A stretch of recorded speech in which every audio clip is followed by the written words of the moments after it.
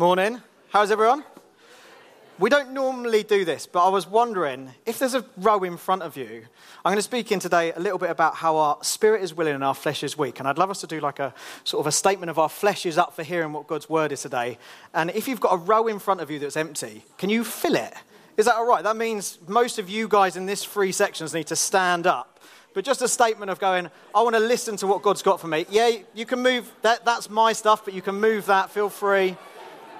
Don't be shy. I promise I won't bite.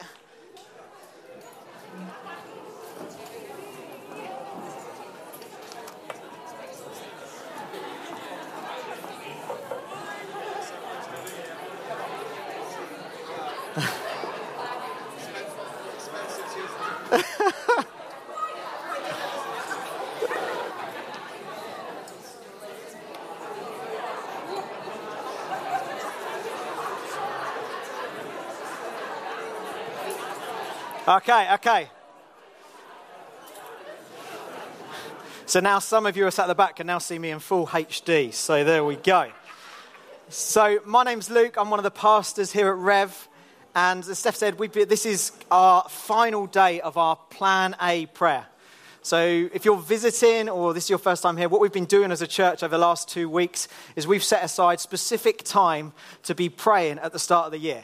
Seeking God for what he's got for us, thanking him for all that he's done, asking for wisdom for the things we might have in store for us ahead.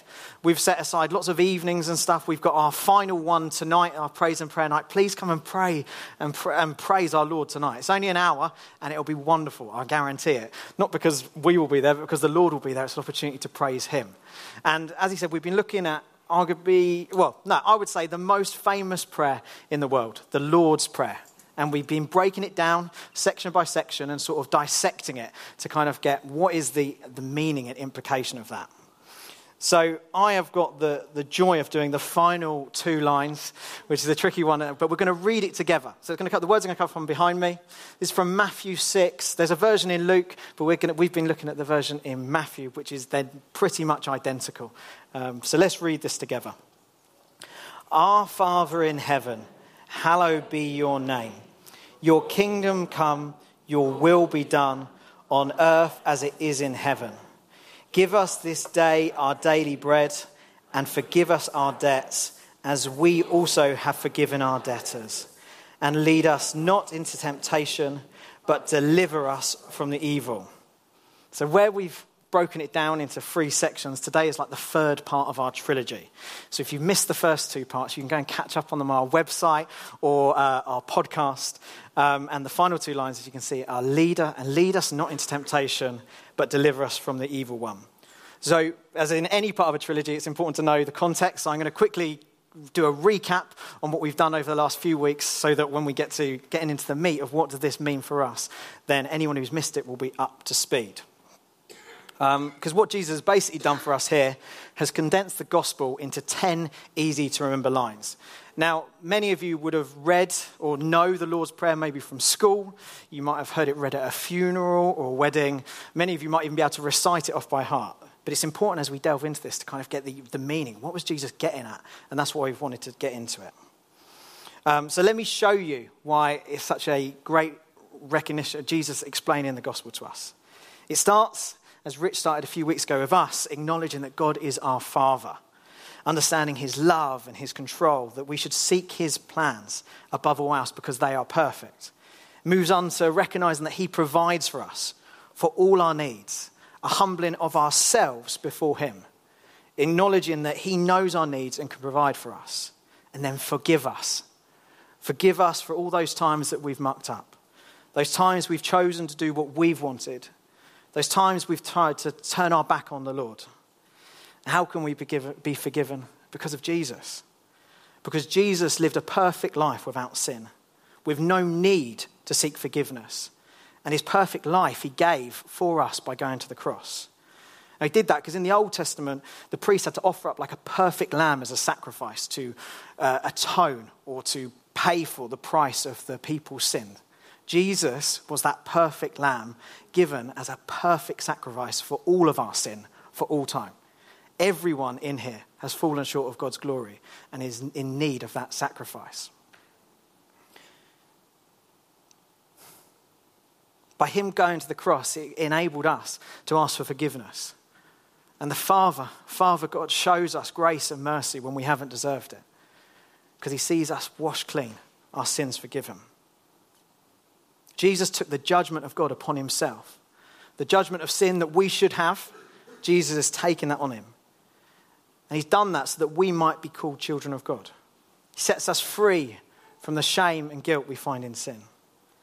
Jesus has made a way for everyone in here to have new life, to start over, because we all have sinned. All of us, if we were stood on our own right before God, we would have no right standing. But because of Jesus, we do. We can have a sure and certain hope of what our future is when we seek forgiveness and put our trust in the Lord, because he will forgive us and welcome us in. Now, I was really struck, like many of you would have seen maybe Kanye West's pronouncing of his faith over the last few years. And I'm not a massive Kanye fan, but I listened to it because I thought I'd love to hear what God has done in his life. And in one of his songs, Selah, he says, in one of the opening lines, he says, "When I get to heaven's gates, I haven't got to peek over." And I just loved it because it showed something of him going, I understand the confidence I have in Jesus. I understand that what my life was like, that I have been forgiven, and that when I get to heaven, I'm in because of Jesus' blood. So when we understand that Jesus has forgiven us for our past failings, as Steph was talking about last week, we should forgive others. We should give others, cancel the debt that stood against them, because we have had the record that stood against us cancelled. And then, so you can see, that's 8 lines. That is rich gospel. I could end my sermon here and we would go, oh man, Jesus is great, what he's done for us. And then we get onto this bit. We hit where we're going to focus today. Lead us not into temptation, but deliver us from evil. Help us not fall back into sin, our old ways of thinking. Help us to not be taken over by Satan's plans, to live lives that glorify God. I'm going to pray now before I dig into it. But I want to say, if you're here today and you've never sought the Lord for forgiveness, or maybe you have and you're not currently following the Lord, that Jesus has paid the price for your sin. He's paid it. And he says that all who call on his name can be saved. All who seek forgiveness can be saved. So as I speak today, please be just saying, God, I'll seek in him. See if wherever you might be here searching, I believe that God wants to speak to you and he wants you to know his forgiveness and his love. Let me pray. Jesus, I thank you for all that you've done for us. I thank you that you went to the cross for us, that you lived that perfect life and were a perfect replacement for our sin.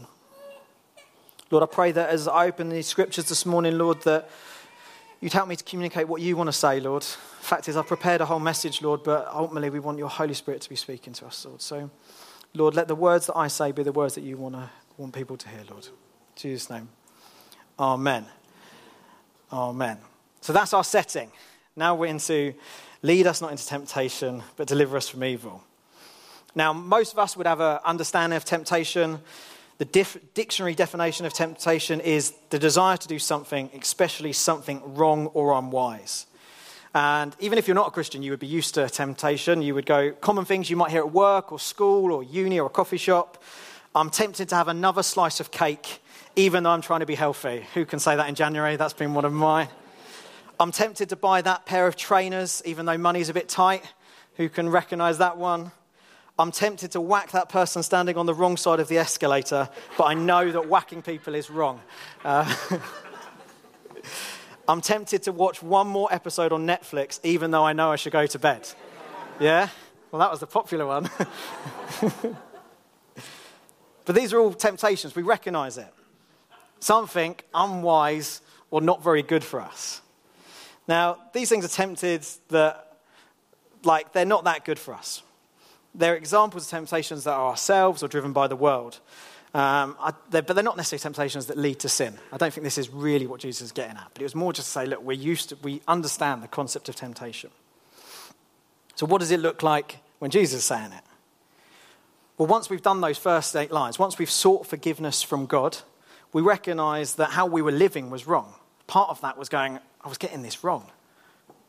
My parents taught me as a kid that sorry means you don't do it again. They wouldn't want me to say sorry unless in my heart I was committing to not doing something again.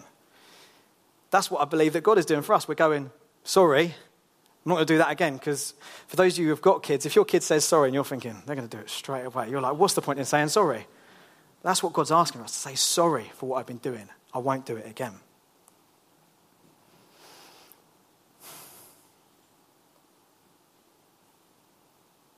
So, Jesus is praying, lead us not into temptation after we've sought forgiveness, which means an understanding that we are still humans. We still have fleshly desires, which are kind of inbuilt in us since birth, fleshly desires to go our own way. When we put our trust in Jesus, he puts the Holy Spirit inside of us, which gives these spiritual desires which are in line with what God wants. And we live in this battle of our fleshly desires and our spiritual desires willing. So when I said spirit is willing, our flesh is weak, that was us in the flesh going, I'm going to sit closer to Luke, which I'm hoping, which was coming in line with your spirit to go, I want to hear God's word. I want to hear what God's got for me. When we acknowledge that our spirits are willing and our flesh is weak, it's an acknowledgement. Yeah. Because we've been made new, we don't want to carry on sinning. Like our flesh does. Our flesh does. I'll tell you that. Your flesh will want to do things that are not good for you. But your spirit doesn't. That Holy Spirit that's placed inside you is wanting to seek the things of God. Because one day we will all have to stand before God. Follower of Jesus or not, we will all be judged. And I guess my question as we're starting this out is, knowing that one day we will all have to stand before God, would you want to pass up a way of standing knowing that you're completely forgiven? That all your unfaithfulness has been forgiven, that Jesus paid that price with his death. Do you, knowing that, want to carry on living a life unfaithful to him? Because you're going to stand before him one day. I hope your answer would be no. That's what I'm hoping in your hearts. You're going, no, I don't want to do that.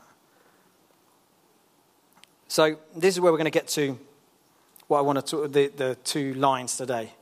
Now, there's a clear distinction to be made in this verse, because it's very delicate in terms of what does this mean? Lord, lead us not into temptation.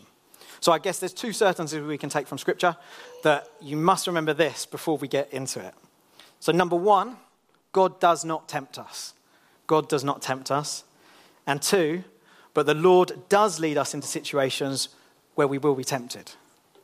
Let me explain them, and then I'll get to actually what I think the heart of what Jesus is getting at. So number one, God does not tempt us. It says this in James 1, verse 13. It should come up behind me. It says, let no one say when he is being tempted, I am being tempted by God. For God cannot be tempted with evil, and he himself tempts no one.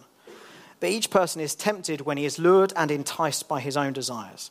The desires, when it is conceived, gives birth to sin, and sin, when it is fully grown, brings forth death.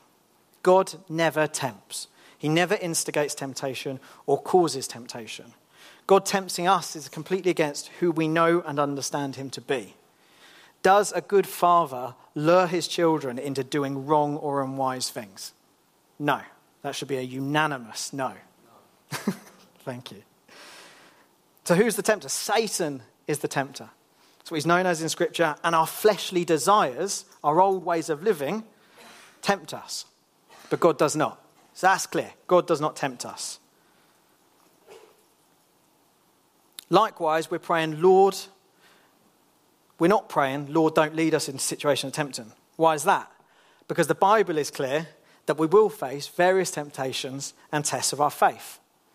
Now, here's the good father example again. A good father might lead his children into situations where they have to choose either to do what their father wants them to do or what they want to do. Where the child has to go, I'm going to do what my dad says, or I'm going to do what I want. I'll give you an example. So I allow my 3-year-old daughter, Isabel, you would have seen her, to be in positions where if she is disobedient, she will get disciplined. I will allow Isabel to be in situations where she has a choice in that moment to obey me or do what she wants. Why do I allow her to be in that position? Because I'm daring her to be disobedient? No. Because I enjoy punishing her? No, I hate it. But I know it's part of my job as a father. Is it because I want her to fall short of what I expect? No. I do it because I want to see that she is growing and learning more and more the things that Sarah, my wife, and I expect of her. So she's free. So there's an awful lot of grace needed. But a year and a half ago, she would throw her food on the floor in defiance. Now she doesn't. Did we used to sit there saying, go on, throw it on the floor? Trust me. In a rented flat with carpet, we did not do that. Did we, this could have been a good idea, remove the temptation to throw food on the floor by not feeding her? No, of course we did not do that. We would sit with her, we'd talk with her, we'd talk with what we expected from her, and then encourage her to resist the urge to throw that mashed potato on the floor. Now, I can say that a year and a half on, she does not throw her food on the floor. We've now got another child, and we'll probably have to do that again in the next few years. But she's learnt through communication, through training, through testing and discipline, that that's not what we do. God does lead us into situations where we will be tempted, but it's so that we can conquer that sin through Jesus. We can stand set free from the grip of sin because Jesus has set us free. Jesus' death on the cross means that we can be tempted and not give in to sin because he has defeated it. Amen? Amen? So, we're not praying, God, don't tempt us, because he doesn't. And we're not praying, never let us be tempted, because we know we will be. So what are we actually praying? We're somewhere in the middle. So, God leads us not into temptation and deliver us from evil. That's what we're praying. Into, I think, is one of the key words to operate, like the key operating word. I'm not very good at English, but it's that operating. What's the verb, noun, something like that? You know, I haven't been in school for a long time. But I think that into is more like, Lord, lead us that we are not overcome or given over to our temptation. Essentially powerless to resist temptation and therefore falling into sin. Charles Spurgeon, who was a preacher was in the 1800s, he put it like this. He goes, first, remember your own heart. A man who carries around gunpowder about him may well ask that he may not be led where the sparks are flying. There is a weak point in every one of us. And remember, the strength of a rope is to be measured not according to its strength in its strongest, but its weakest part. Therefore, because of weakness and inclination to sin, let each man pray and pray constantly, lead us not into temptation. When we recognize that we have sinful desires, it should be obvious to pray that we are not led into situations where we are weakest, right? Yeah? We should feel no guilt and shame about being tempted. Temptation is a chance for victory over sin. To live like Christ and to look to the will of God over our own fleshly desires. In 1 Corinthians 10, Paul writes this. He says, no temptation has overtaken you that is not common to man. God is faithful and he will not let you be tempted beyond your ability. But with temptation, he will also provide the escape that you may be able to endure it. How reassuring is it that God provides a way out of temptation? He delivers us from evil. So we must pray, please don't lead us into situations where we are powerless to temptation, that lead to sin, but deliver us from that evil. The Bible talks about those who continue to sin, that God essentially gives over to their fleshly desires, almost that he stops providing a way out because they're not looking for it. They've stopped praying, Lord, let me not be overcome by the power of temptation. We don't want to get into that position. We want to be constantly praying, Lord, let me have the will to fight. Let me not find myself stuck in this. So as we continue to pray this, we must prepare ourselves to face temptation. As it says in the passage from James, we are tempted by our own desires. And our desires give birth to sin and sin to death. And the consequences of our giving into temptation, being unfaithful to God, is death. But this is what God says in Ephesians 2. He says, him being rich in mercy, because of the great love with which he loved us, even when we were dead in our sins, made us alive together with Christ. Before we accepted Jesus, we were dead in our unfaithfulness to God. But by submitting to Jesus, by seeking forgiveness, God raises us from the dead and brings us new life. Now, can I get an amen for that? So, if we're going to continue to pray, Lord, lead us not into temptations where we cannot resist, where we're powerless to resist. That's a continual prayer. But I want to help us look at what it looks like to resist temptations, that temptation to sin in the day-to-day. Because we're going to continue praying that, but we also, how do we prepare ourselves for when we do face temptations? Now, just before Jesus taught the Lord's Prayer, he'd been out in the wilderness for 40 days and nights fasting. So if you turn to Matthew 4, if you've got a Bible or your phone, it's sometimes good to actually flick there yourself. It will come up on the screen behind you if you haven't got a Bible, but I'm going to pause for 10, 15 seconds whilst you find it on your phone or your Bible.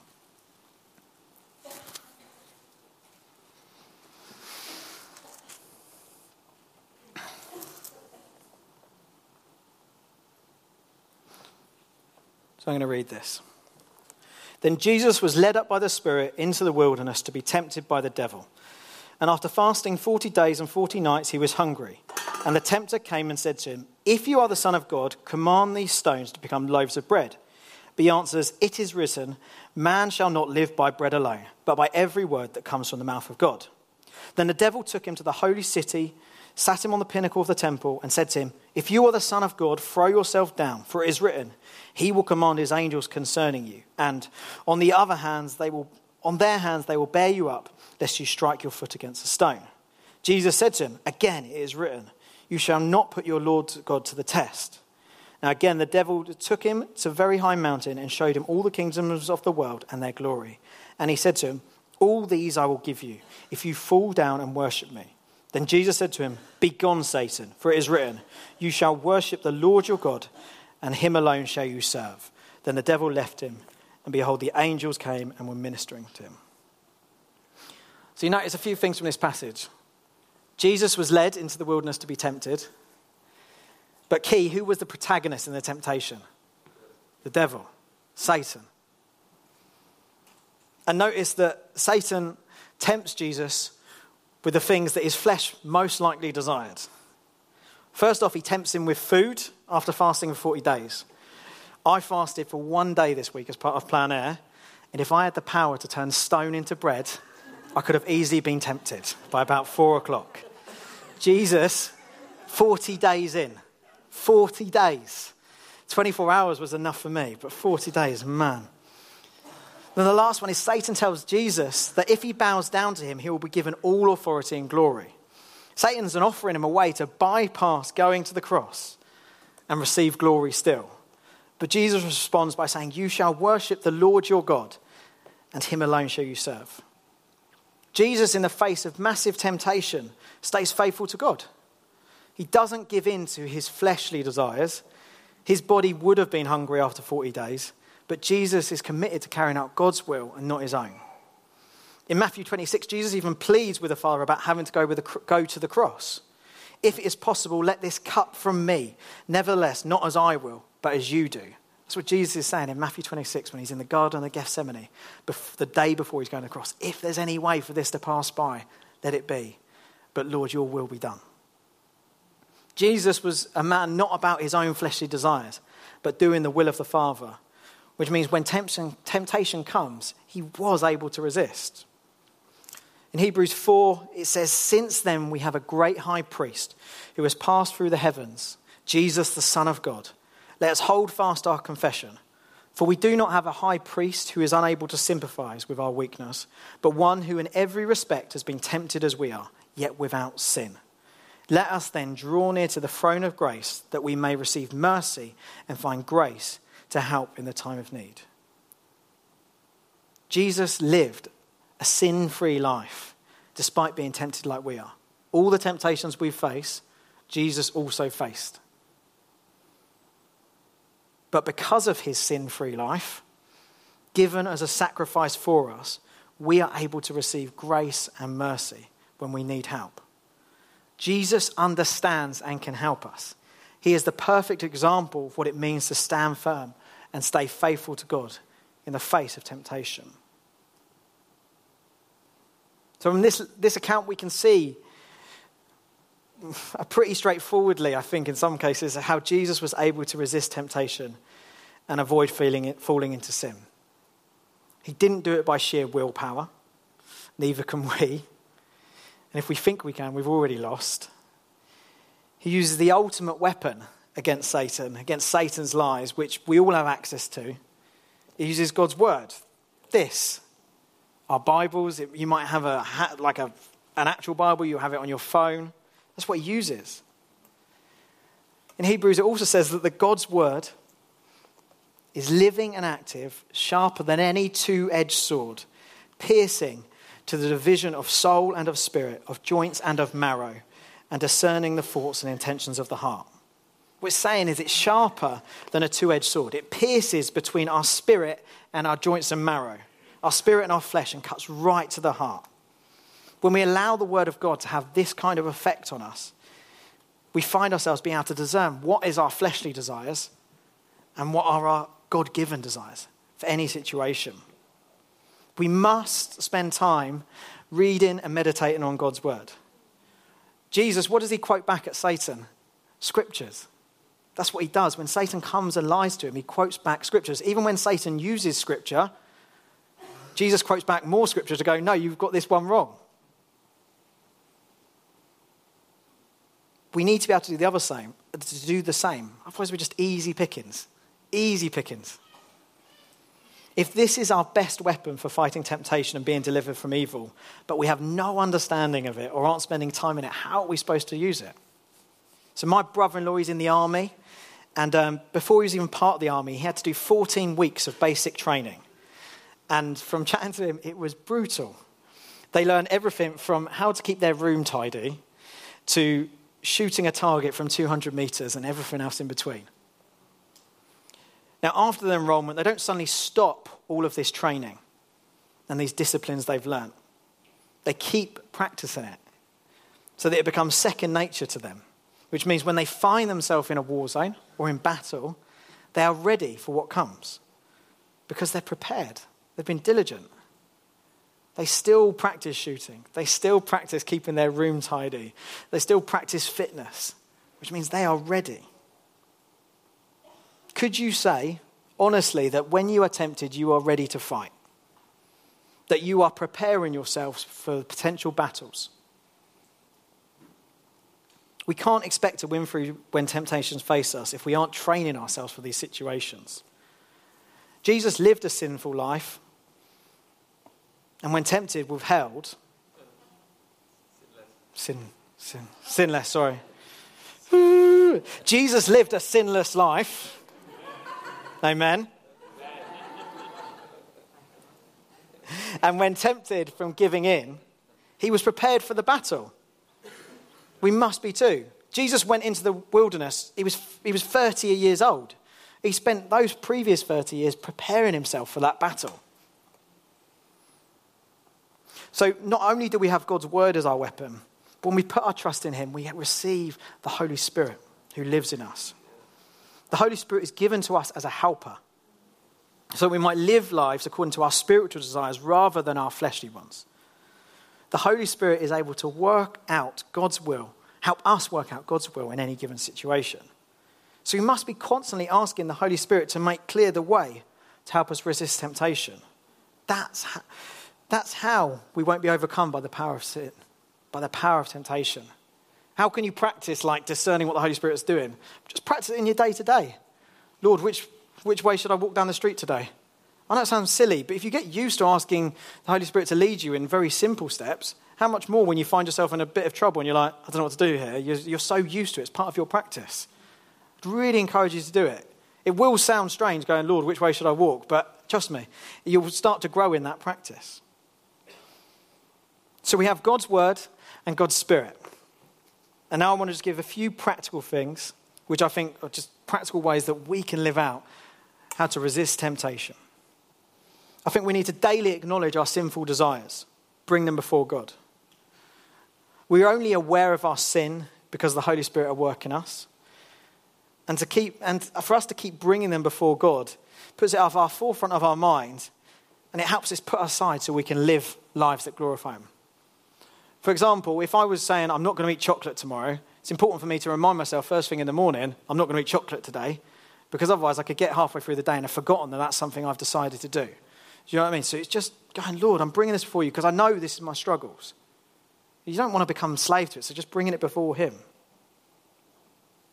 We need to take practical steps to thwart Satan's schemes. Now, this may mean for you, in your situation, removing certain things that cause you to sin. It might mean removing food from your home. It might mean removing alcohol from your home. It might mean installing some software on your laptop, getting rid of your smartphone, asking someone to help you look after your finances. In my running partners, whenever we felt tempted, we always encourage each other to bring it into the light. Because we realised there was no guilt and shame in the temptation, but something about bringing that temptation into the light, it suddenly lost all its power. It wasn't that anything special necessarily happened, but we just went, I'm feeling tempted, guys. I just want to put it out there. Because we knew that, one, we would keep each other accountable. And by bringing something to the light, the darkness can't overcome it. Satan loves it when we keep things in the dark. That's where he feels powerful and comfortable. As soon as we bring it into the light, he doesn't want to go there. That's where Jesus is. Just bring it into the light. If you haven't got people you feel that you could be accountable with, we've got running partners at Rev, which are like groups of 2 or 3 people who sort of gather weekly to encourage and challenge and pray with each other. I'd encourage you to get in a running partner. If you haven't, just find some people you can be accountable with. Saying, I'm feeling tempted. Because I believe you will find such freedom in that. And then we need to continue to pray for protection. We are in a war.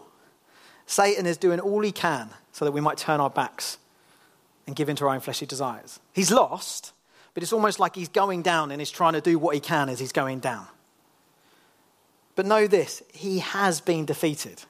Jesus has the victory. He did it at the cross. And who he sets free is free indeed. Who the Son sets free is free indeed. Amen? Amen. Now, we're going to finish up there. If the band can come up, that would be great. I want to finish with things, because I know it can be a bit heavy talking about temptation and sin. It's important that we acknowledge it. But I want to give us some hope to help us praise. One of the key things with temptation and sin, which we will all face and all have sinned, is Jesus' death, his blood shed for us, cleanses us. His perfect life was given that we might be washed of our sins. It says this in 1 John, the blood of Jesus cleanses us from all sin. If we confess our sins, he is faithful and just to forgive us our sins and to cleanse us from all unrighteousness. This means that when we confess our sins, because of Jesus' death, we can stand boldly before God. Our sins forgiven, our slate wiped clean. This should fill us with such hope, because if we try to live a life that is perfect, sin-free, we would fail. But because of Jesus' perfect life, given as a sacrifice, we can live in confidence knowing that we are saved, not by our own works, but by his grace. Amen? Amen.